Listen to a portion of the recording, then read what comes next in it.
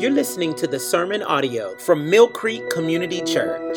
If you like what you've heard or want to find out more information, please visit our website at mymillcreek.com.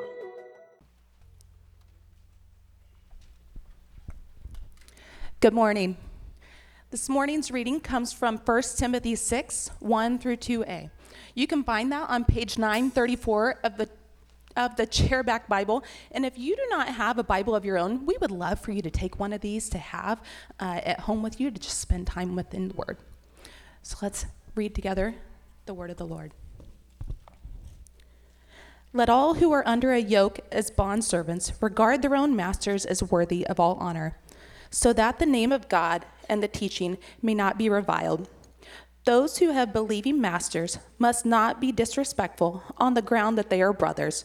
Rather, they must serve all the better, since those who benefit by their good service are believers and beloved.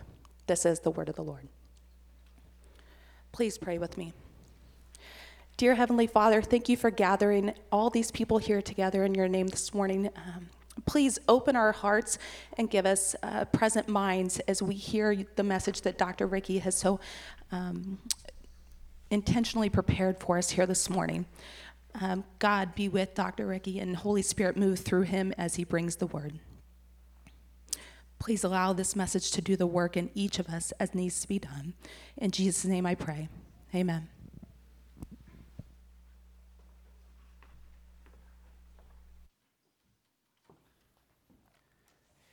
Good morning. Come on, friends. Good morning. Yes. So let's begin by answering a deep spiritual question that some of you may have. Why is the only African American on staff preaching on a passage about slavery? All right. That's a great question. Some of you may feel a little uneasy about that, so let me try to put your mind at ease. As some of you know, I just completed my doctorate in music and theology. A few years back, I attended a music conference for one of the doctoral seminars, and I completed a research paper on racial disunity in the American church. One aspect of the paper was a study of the scripture passages that seemed to support the institution of slavery. So when today's text was scheduled, Pastor Jeremy asked if I would consider preaching the passage, and I agreed to do so. I feel honored to preach the word of the Lord. I feel very comfortable preaching this uncomfortable text. Friends, it's heavy, but that's okay. The Spirit of the Lord is with us to illumine his word, to help us understand it so that we can embrace him. Amen. Here we go. There are many hard things in Christianity's history. Instances of atrocities and injustices committed in the name of the Christian God. The violent and bloody crusades by European Christians, the Catholics persecuting, torturing, and executing Jews, Muslims, and other Christians in the Inquisition, European Christians who colonized indigenous peoples in Africa, Asia, and the Americas, with forced conversion, forced labor, and the spread of diseases that decimated native populations. The Bible was used to justify ethnic-based enslavement and to propagate persecution, expulsion, and violence against Jews and other groups. The Bible was used to justify all of these repulsive acts by the people who committed them. These many atrocities create an ethical objection to the Christian faith called defeater beliefs. A defeater belief is something perceived as evidence that a belief system is false. In this case, the deplorable actions of Christians throughout history in the name of the Christian God undermines Christianity's tenets, which leads some to conclude that Christianity cannot be true. The defeater belief in our illustration is that a religion that commits atrocities must be rejected. In hindsight, it seems clear to us that all those violent and oppressive actions were not Christian behaviors. We'd all agree. In fact, I'm sure we all find those actions of self-proclaimed Christians appalling.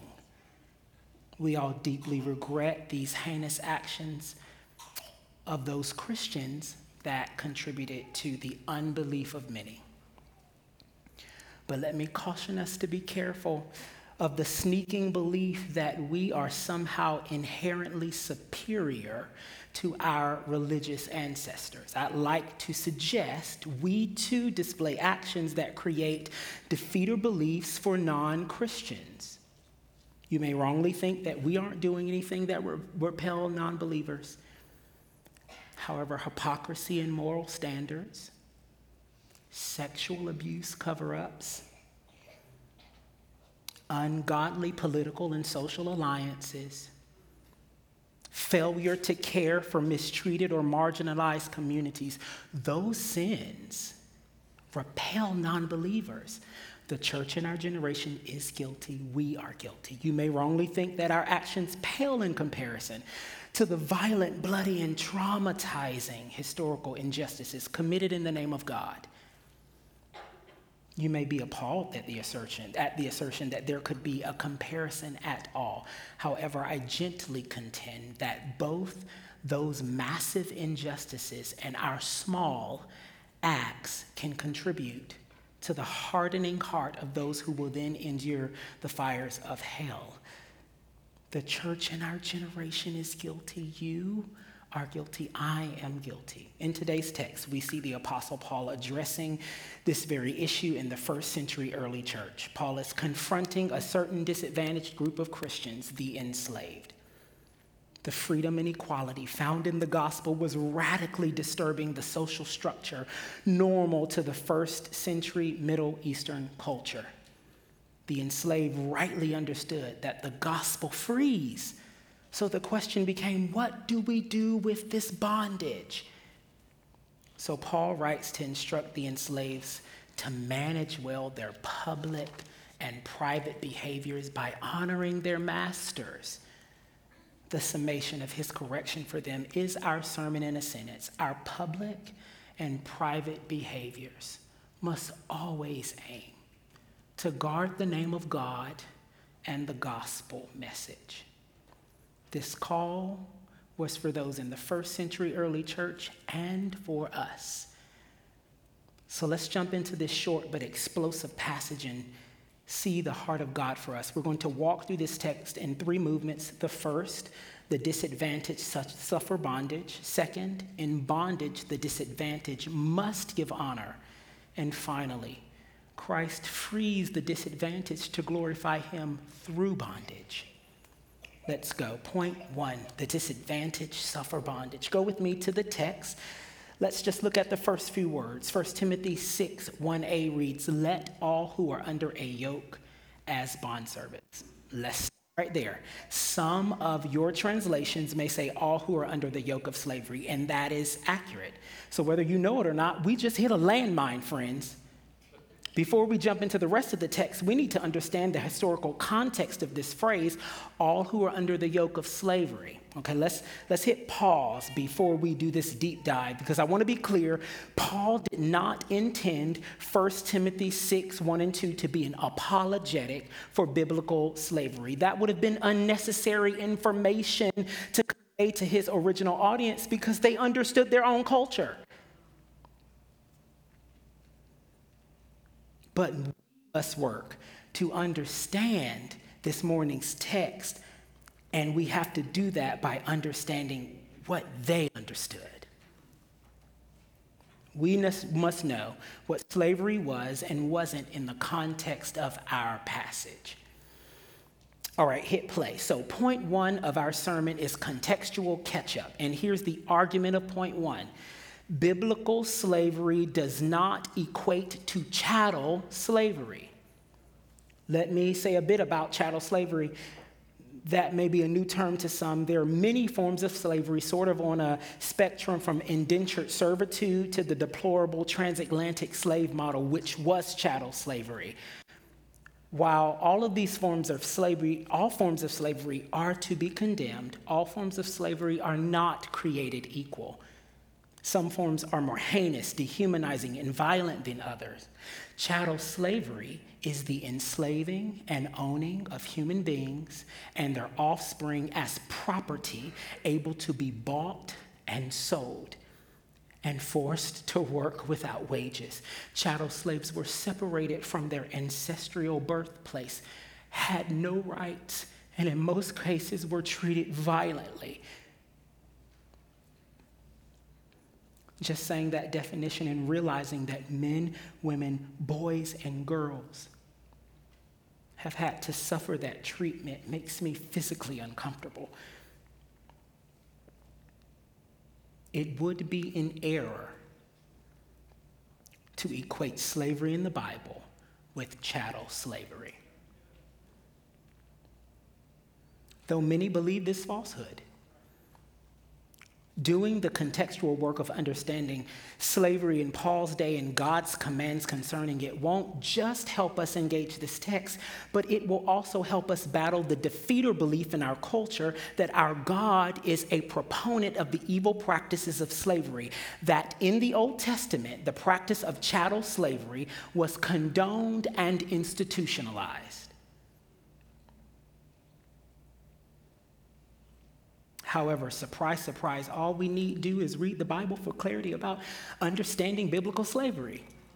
So let's do that together. In the Hebrew Bible, God is described as the righteous judge who upholds those who are disadvantaged, the poor, the oppressed, the weak, the orphan, and the widow, the immigrant, and the broken, simultaneously. Some scripture passages do seem to be advocating chattel slavery. Leviticus 25, 44 through 46, it'll be on the screen above, seems to be the strongest endorsement of chattel slavery in the Bible. The text says, you may buy male and female slaves from among the nations that are around you.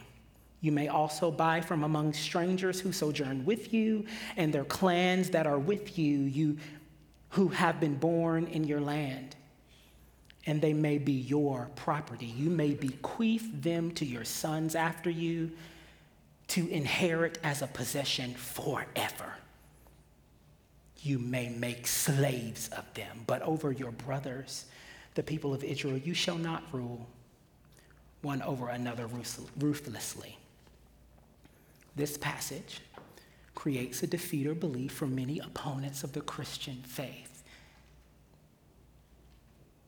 To proffer an accurate interpretation of this text, it must be considered in the context of the Pentateuch, which are the first 5 books of the Bible. Leviticus is the 3rd book in the set. You see, the Bible is one revelation from God to be understood as such. When God speaks a decree, that word is settled and timeless. To ignore one passage when reading another is not how we approach any singular written communication, be it a book, a recipe, or instructions. Likewise, we approach God's word as a singular revelation. These next texts I'm about to fire off are on your handout. The position of the Pentateuch on forced slavery is seen in Exodus 21:16, which says, whoever steals or kidnaps a man and sells him, and anyone found in possession of him shall be put to death. This sort of forced slavery of anyone, foreign or domestic, was prohibited by God. Exodus 21 gives no biblical justification to steal and force individuals into enslavement. According to this passage, every participant and proponent of the transatlantic slave trade was deserving of death. This passage shows us that God did not condone kidnapping and forced slavery. No, he was and is vehemently against it in the strongest of terms, and we bless the righteous name of God. The institution of slavery spoken of in the Pentateuch was voluntary slavery. Where do I get this? Leviticus 25, 39, and 40. When one found themselves devastated economically and unable to care for themselves, they were allowed to sell themselves to a person with the financial means to care for them in return for their work. Exodus 21 through 22 reminds the Israelites they were foreigners in Egypt and they should not mistreat or oppress Exodus 21, 26, and 27 outlines how justice is to be determined for a master who abuses their servant. Another passage outlines provisions for their freedom. They could be bought back by a relative or by their own money. Concerning Leviticus 25:46, the last passage you saw on the screen, the passing of enslaved people on to one's children forever. The verse says, you may pass slaves on. Not that passing an enslaved person on to one's children was automatic, necessary, expected, or standard practice. In some cases, the original buyer of the servant could no longer support the enslaved, so moving the contract to their child was a means to continue the arrangement. The central issue here is that slavery was initiated by the slave, not by the owners, and definitely not by force. The crimes of the transatlantic slave trade and the horrific culture of race-based American slavery that we're so familiar with was not permitted by God in the Pentateuch. Nowhere in the scriptures does it promote the kidnapping, chaining, whipping, sexually assaulting, or forced labor of any enslaved. In the Pentateuch, we see the condemnation of forced slavery and the regulation of voluntary slavery. Though forced slavery certainly existed during biblical times, and there is no doubt that there were monstrous abuses in the context of voluntary slavery, the scriptures do not condone such unethical and tyrannical practices. This is the context of slavery in our text. It still isn't pretty, friends. It still is unimaginable for someone to have to sell their daughter or themselves into the hands of another for provision. But chattel slavery, it is not. Chattel slavery need not be a biblical defeat or belief for anyone in our culture if we rightly understand the scriptures. So quickly, a few pastoral applications for us from this deep dive into the context of today's text. Firstly, believe God is good and holy. My God is holy. My God is righteous in all his ways. He is right in all his decrees. He does not condone abuses of any kind. He is the righteous judge who upholds those who are disadvantaged. Against the backdrop of every evil we see in the world, every atrocity we experience, our God is at work now. Believe and take courage. The psalmist says the Lord is good to all, and his mercy is over all that he has made. Upright is the Lord, and with him there is no variation, no shadow of turning. He was and is and ever will be good. The word of the Lord says there is no unrighteousness in him. Whew. The face of the Lord is against those who do evil, to cut off the memory of them from the earth. Believe God is good. Believe he is holy. The Lord is near to the brokenhearted and saves the crushed in spirit. We can trust his heart in the midst of bondage. We can trust his hand though wars rage. Oh, taste and see that the Lord is good. Blessed is the man who takes refuge in him. This is my God. He is holy. He is good. Believe it, and we bless the righteous name of the Lord.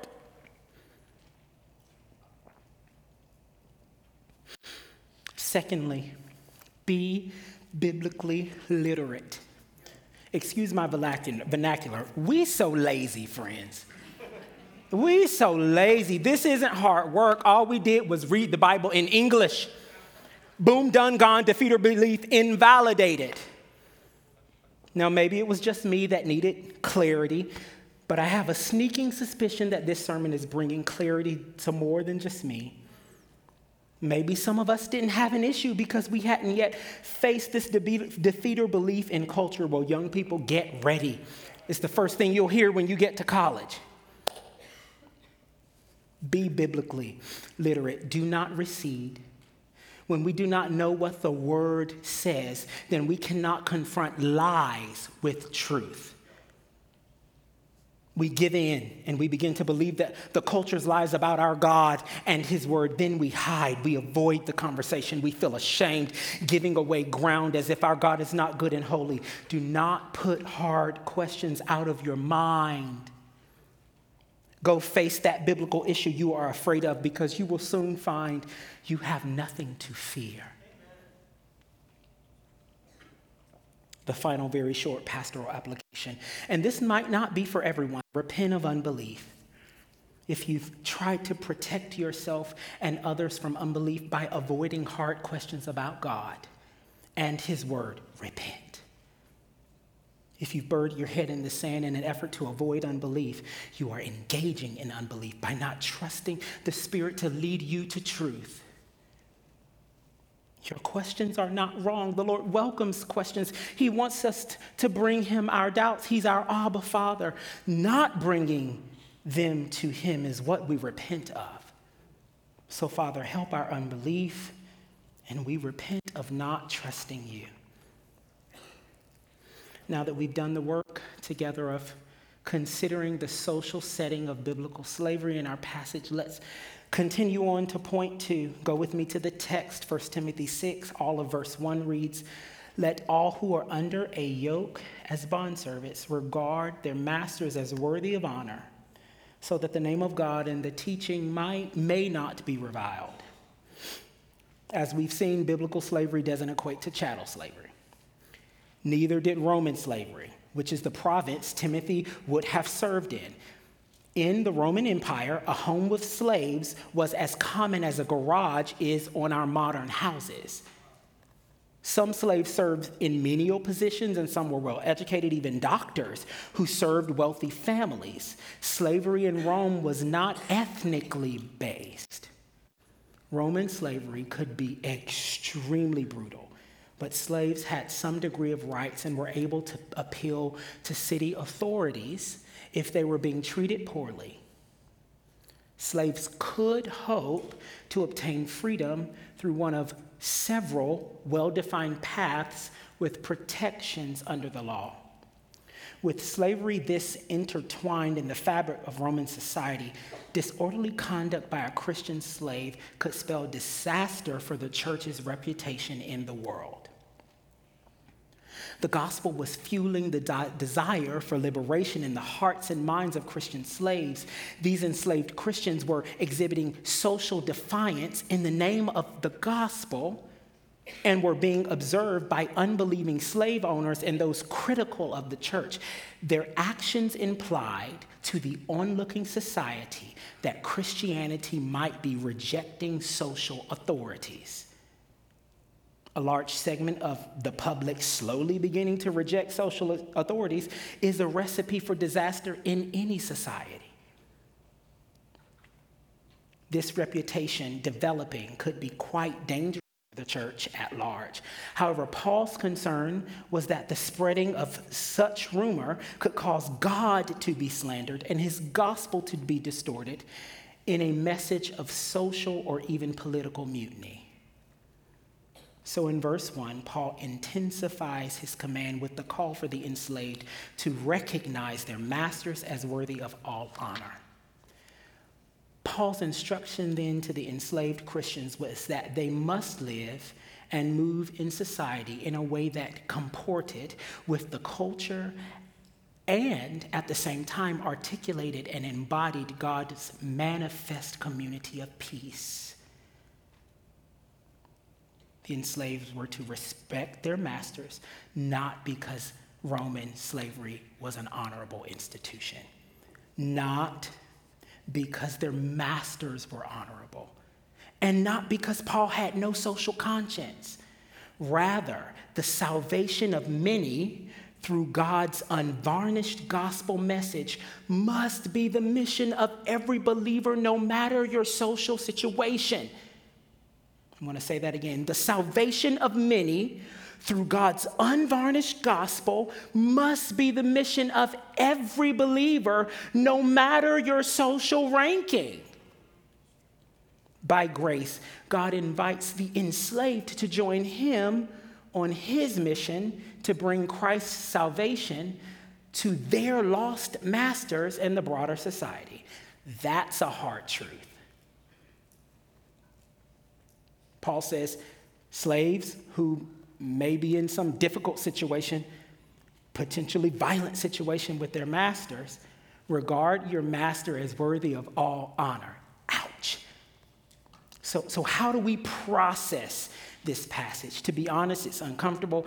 I look at the text and I turn to the Apostle Paul and ultimately the Lord, and with fear and trembling I ask, are we patting slaves on the head and saying, be a good little slave? The injustice of the institution you're in isn't as important as evangelism. And herein lies the continued defeat or belief that our God is a proponent of the evil practices of slavery, and that in the New Testament, the practice of slavery was condoned and preserved. Why didn't Paul say in slavery now? Instead, he said, give all honor to your master. We hear this and I acknowledge, okay, friends, we forget this. The gospel is an alien message to our hearts and ears. Even we who are believers, who say that we believe freedom in the gospel does not mean health, wealth, prosperity, nothing missing, nothing broken, as they say. But when we arrive at such an uncomfortable text, our hearts naturally want to believe that the gospel is about immediate earthly liberty. And that's not a bad longing. We don't want anyone to suffer. However, the reality of this broken world is that suffering and injustice does exist. We don't get to escape the fallen world, friends, not until Christ returns and restores all things. Gospel believers, in many ways, live lives of spiritual liberty within earthly chains, bound in poverty, struggling with thorns in our flesh, debilitating illnesses, unsafe surroundings. The list of Christian martyrs is increasing daily. Last year, over 5,000. There's only 365 days in the year. The proponents of our faith who struggle with this defeat or belief and the enslaved Christians in our text have something in common: a misunderstanding of the gospel.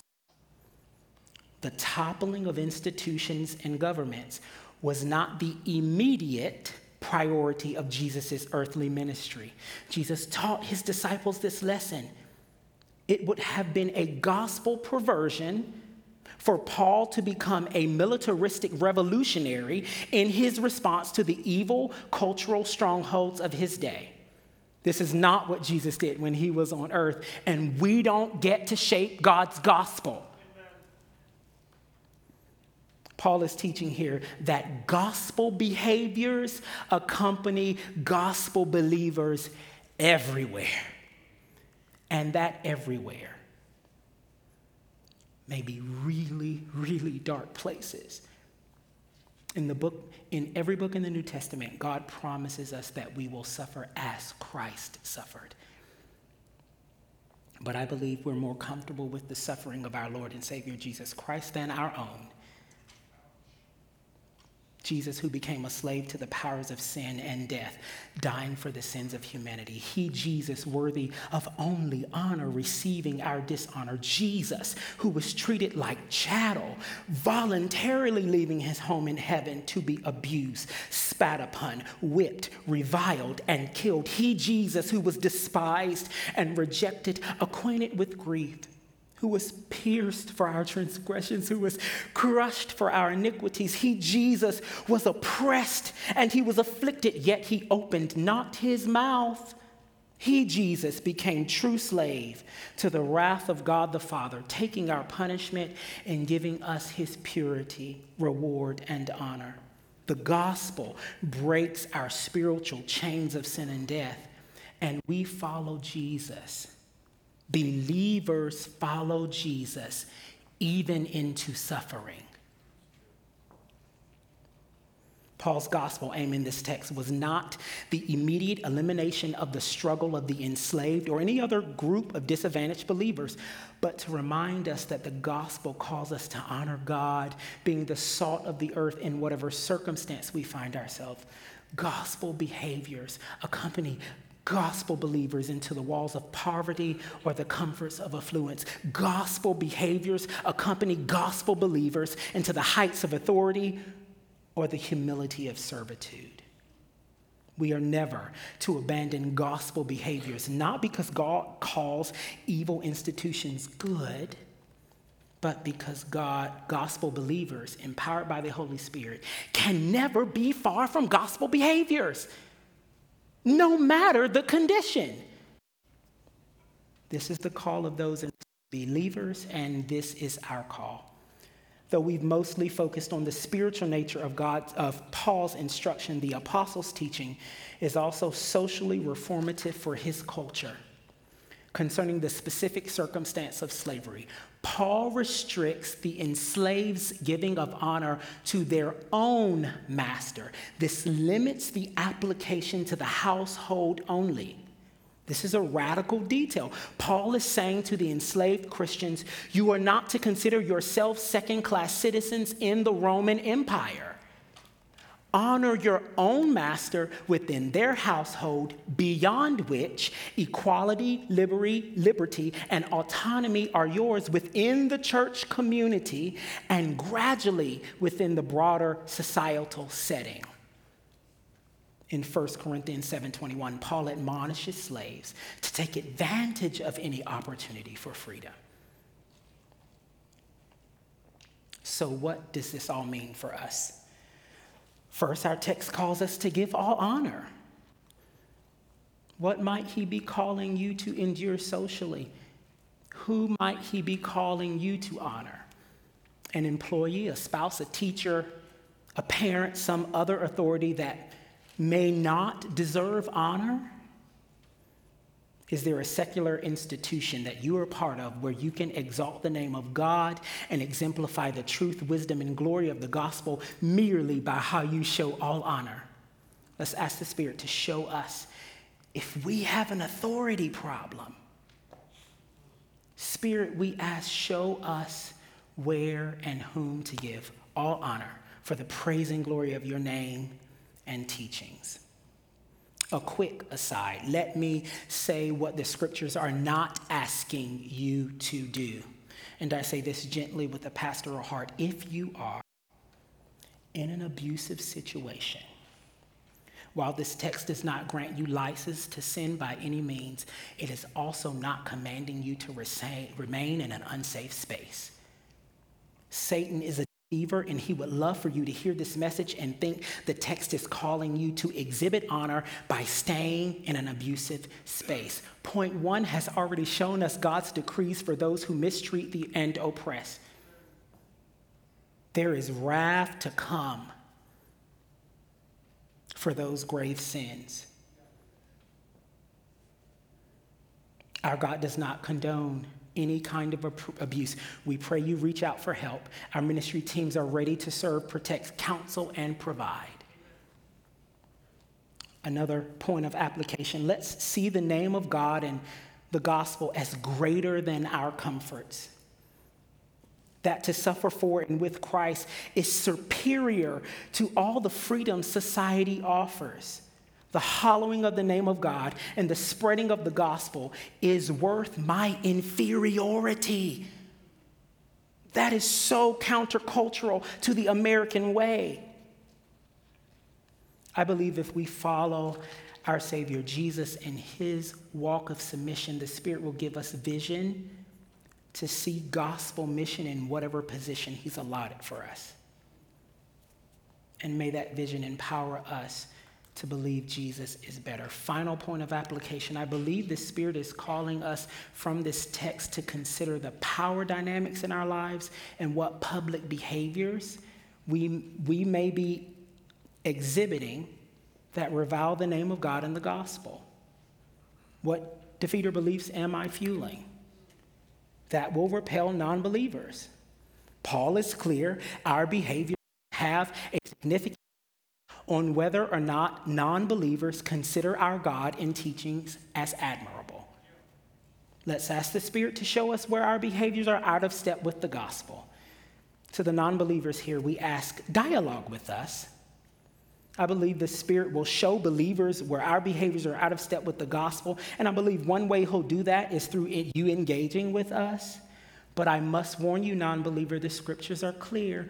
No one will have an excuse when we stand before the judgment throne of God, saying poor Christian behaviors kept you from the truth will not spare you the wrath of God for your sin. Though we may contribute, you are ultimately responsible before God. Jesus has already paid the price, my friend. I plead with you, receive his grace.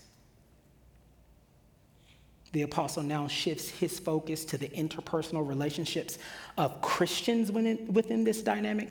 I'm going to follow his outline. Let's go to the final and shortest point in our sermon.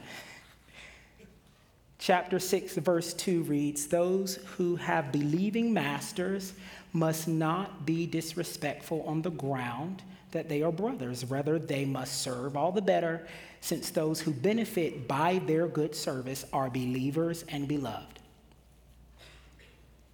So in verse 2, we see that the defiance of these gospel-liberated enslaved Christians was also at play in the households of Christian masters. This disregard, in Paul's opinion, amounts to a show of contempt. Again, unbelievers observing households disrupted by Christian slaves who claim some sort of gospel privilege would conclude that the foreign Christian teaching underlines the disturbance.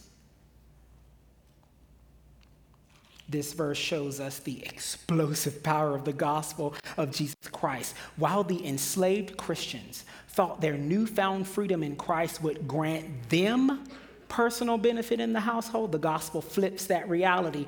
Paul describes the slave's extraordinary service as a benefit received by the masters.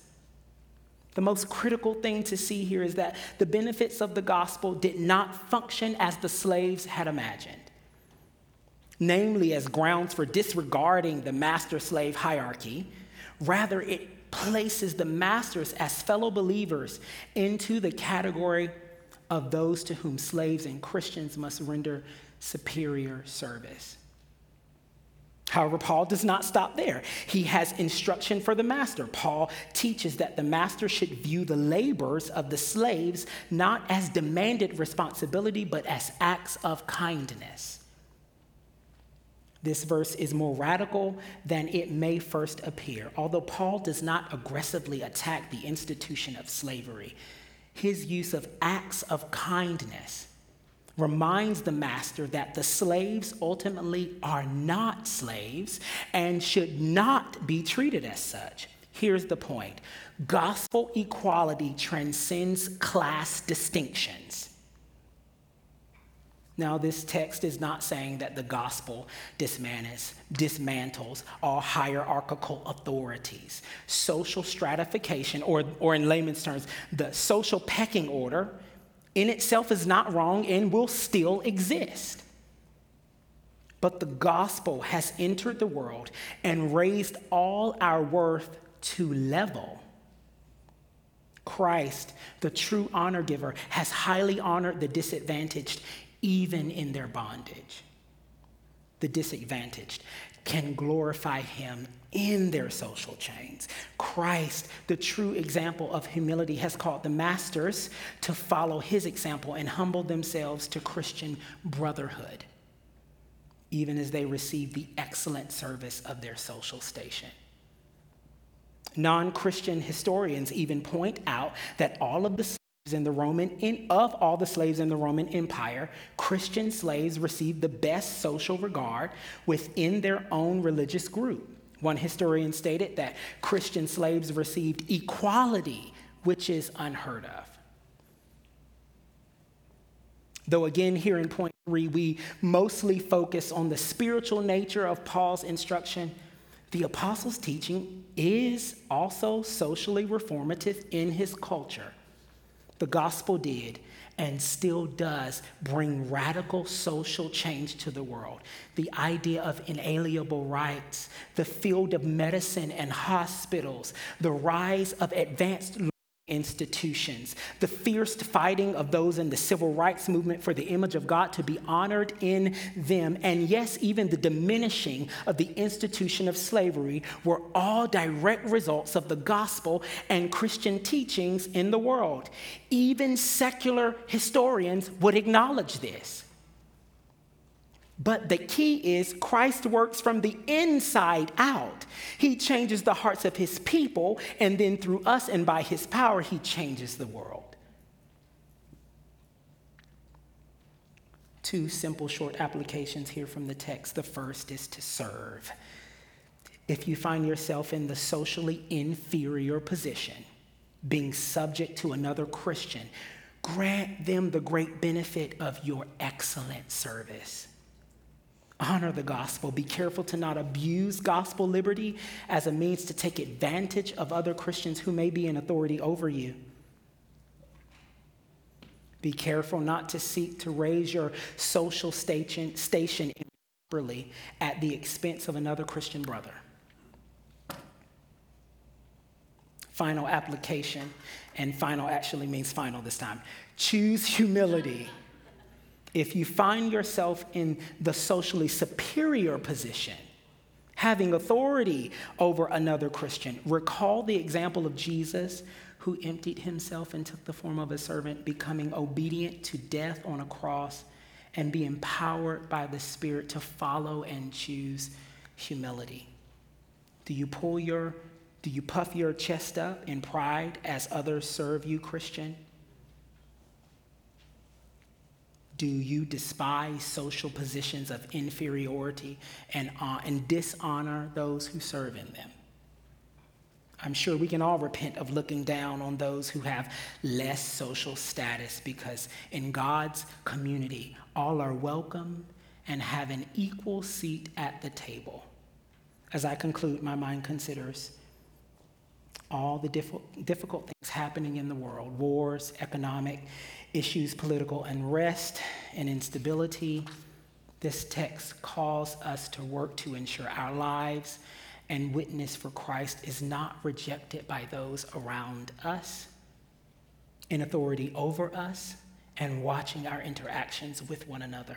1 Timothy 6, 1 through 2a helps us conceive just how crucial the public and private behaviors are to the receiving of the gospel. May Christ's light shine in the darkness through each of us and not be hidden. Amen. Let's pray together.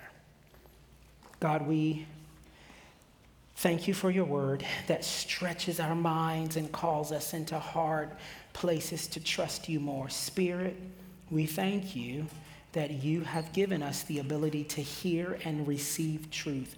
Christ, we thank you that the finished work of your gospel is worthy of every sacrifice. God, use us to bring the lost to your kingdom. Move us when we are in the way. We pray now for all those who find themselves in bondage, be it here in this room, in our community, or around the world. Free them, we plead. Father, you hate oppression more than we ever can, so we give these things to you. We pray in Christ's name. Amen.